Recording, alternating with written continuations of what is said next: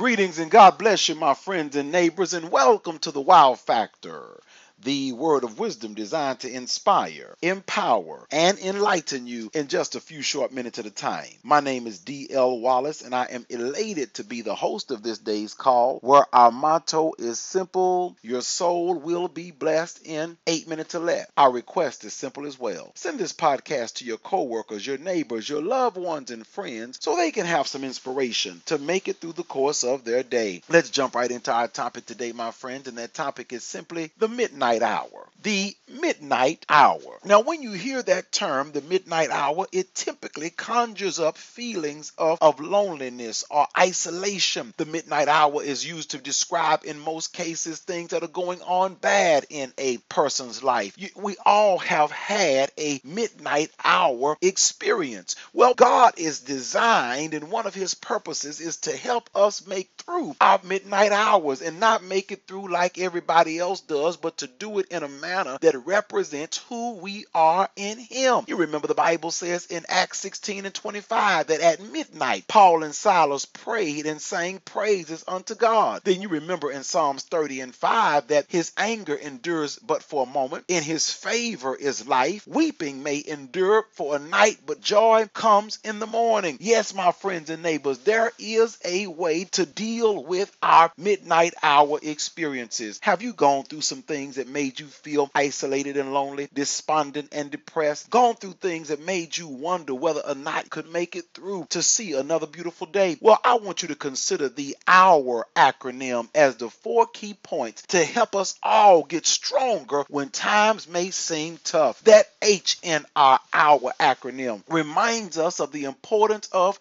him. Well, you already know him it's God, our Father, the one who we should focus on in all times and especially in times of trouble. The Bible says in Psalms 119 and 62, at midnight I will rise and give thanks unto you because of your righteous judgment. When was the last time, my friends and neighbors, you got up and rose at the midnight hour just to give thanks to God? Remember, the Bible tells us in Hebrews 13:5 that he will never leave us nor forsake us. Then we're encouraged to put our minds on him in Hebrews 12:2 when the Bible says, looking unto Jesus, the author and finisher of our faith. Yes, my friends, remember that focus dictates feelings, and if we're focused on him, joy will replace sorrow and peace will replace confusion. If we're focused on him, then we get hope where we did have despair. Yes, my friends, you remember in Isaiah 26:3, the Bible says he will keep us in perfect peace, whose mind is stayed on him because we're trusting in him. That H reminds us that no matter what's taking place in our lives, to put our focus and our attention back on him. That O also reminds us not to forget others. Yes, my friends, it's important for us not to forget others. Oftentimes when things are challenging in the lives of saints, it's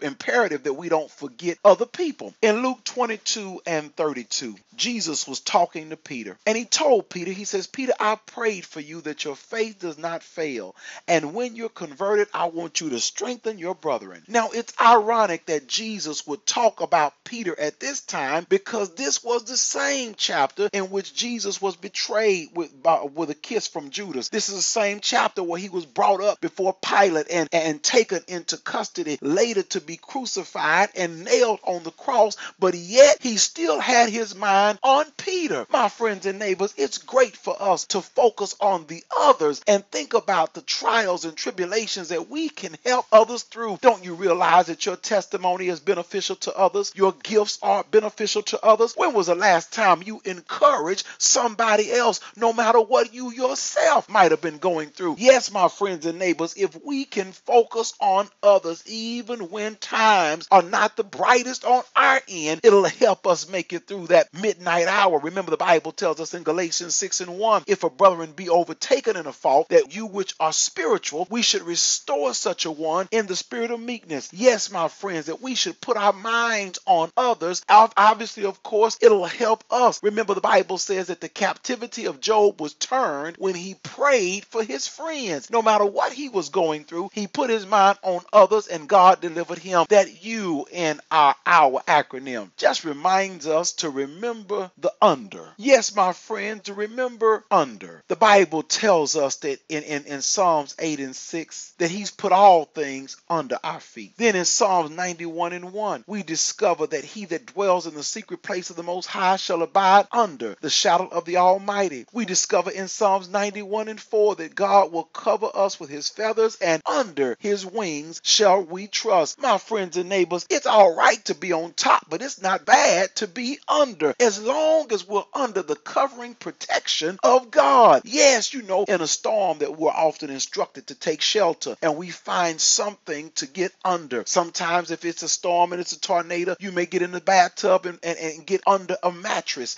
If there's something that's scary to a child, they may hide under the bed. Isn't it great to know that we can get under the wings of God, that we can hide under his shadow of the Almighty? Yes, my friends and neighbors, there is a power to under. And finally, that all reminds us to never stop running. I always think that one of the biggest tricks of the enemy is to get us to stop running. But the Bible tells us in Galatians 5 and 7 that we did run well. Who hindered us that we should not obey the truth? It's all to try to get us to stop running. We discover in Hebrews 12 and 1 that we should run with patience the race that's set before us. Yes, my friends and neighbors, if we are focused on not stopping but continuing in the work that we've started, God will always bless us through even the toughest of times. I'm reminded of a little boy who was running a race with some friends, and he was running as hard as he could, and he was smiling every step of the way. And as he was running, the other little kids were just passing him by on the right and on the left, and on the left and on the right. He was getting passed one by one. Finally, when the race was over, one of the kids asked him, "Why were you smiling even though we were passing you?" He says, "Listen, I was looking at my daddy because he was standing at the finish line, and all I was thinking about is every step I take, I'm getting a little bit closer to him." So he kept running with a smile because of who he was running toward. My friends and neighbors, we're not running this race for people. We're running this race for the master, and we've got to keep our attention on him, and we will win every time. That's all the time of yours I'm going to take today. Until we talk again on tomorrow, God bless you, God bless your families, and embrace the new and improving you.